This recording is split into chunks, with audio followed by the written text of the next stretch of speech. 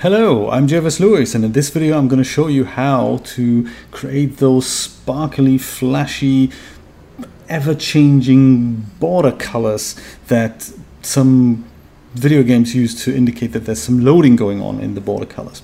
And I'm going to do this in both in basic as well as machine language. So let's see how we can do that. There is a register that we can poke a value in that will change either the border color or the background color on the VIC-2 chip. So this is going to work on the Commodore 128 as well as in the Commodore 64, and on both modes, both in machine language as well as in basic, and the addresses are exactly the same. It's going to be different for the +4 and the VIC-20, and I've got the handy Commodore 64 users guide here, which has such funky things in here, namely on page 60. It says what the border color is and what the background color is as a decimal value. Let's try this out. So 53280 is the border color of the VIC-2 chip, and 53281 is the border color of the background color of the VIC-2 chip. Well, let's try this out. If we hack in a number 53280, 0, then my border should go black, right? Hey, what do you know? That's amazing. So all we really need then is, because we only have 16 colors, we might as well have a loop that loops through from color 0 to color 15. That'll be 16 colors. All we need then is a loop that does this and continuously changes the border color. So if we were to do this with a do loop, like we've just seen, we can say do. In line 20, we can say poke 53280, I, because I guess is the one thing that we're going to increment. In line 30, I equals I plus 1. In line 40, we can say if I is then, if I is larger than 15, then I is 0. And in line 50, we're going to say loop. So that should now increment I until it reaches basically 16, and then it'll go back to 0, and it'll just continuously change the border color of our screen. Let's see what happens. It does work indeed. It does work indeed. But that's not as spectacular as some of the loading screens we've seen, and that is of course because BASIC has a limited kind of speed at which you can change the colors. I mean, there's also the fact that of course now this is a real life Commodore 128 with a video capture device, so you can see all kinds of scan lines going on there. That doesn't look very attractive. So we could try the same thing on an emulator. Maybe I'll leave that up to you. The results may look a little bit different, but this is what it looks like with my capture card right now. So pretty slow. See if we can make this a little bit faster with doing the same thing in machine language.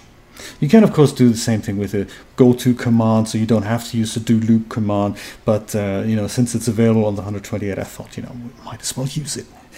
So run stop will get us out of here, and run stop restore will restore the colors as we know them. Let's see if we can do something much faster in machine language. So let's go into the monitor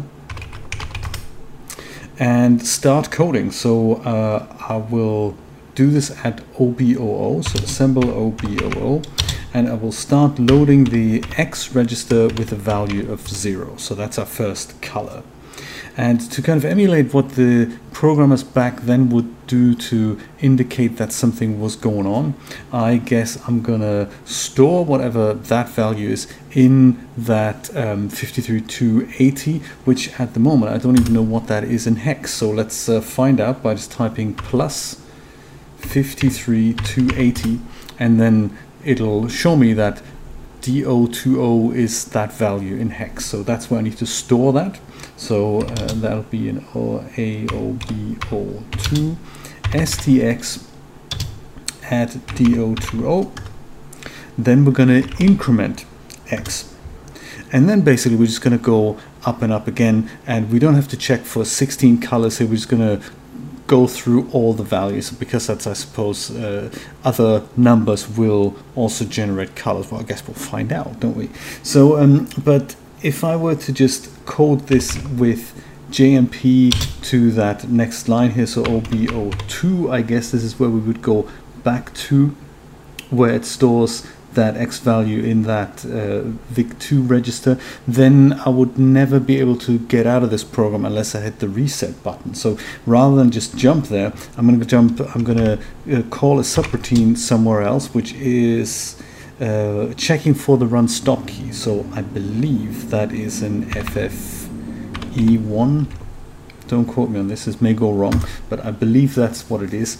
And if that has in fact been pressed, then we can go to something like OB, I don't know, say 10, where we potentially would have an RTS or a break instruction. Now we can go and jump back, not to the top of the listing because I would constantly overload my X register with 0. I wanted to just go to here, to OBO2, so OBO2 over here, and then I set a branch to OB10 the moment I'm done. So I'm going to code a few NOP instructions here until I reach 10, and then I'm going to go with RTS over here. That should be it. Should be able to call that one from the monitor as well. FOBOO, and whoa, now that's a loading screen we do remember. That's very exciting. Project for enthusiasts, of course. If you want to also increase the background color of this screen, then be my guest. That'll be in DO21, as seen in the Commodore manual here. 53-281 is the background color. So I will leave that up to you to explore and see if you have fun with that. That's how these colorful loading bars would have been generated, either manually like this or as part of another loading routine, so you don't have to poke that value that you're incrementing in there. You can just take that value that you're poking in somewhere else and just add that also to the background color register, and then you make sure people notice that the computer hasn't died yet. By the way, let's check that run stop routine. So what happens if I press the run stop key? It says break. That's fantastic. So it does return me back to basic. Great. That was it for today. I hope this was helpful. If you have any questions, please don't hesitate to put them in the comments. I will do my best to answer them. If you like this video, of course, share it with friends, family, and total strangers. And don't forget to subscribe to my channel. Have fun retro hacking. I will see you next time. Take care. Bye-bye.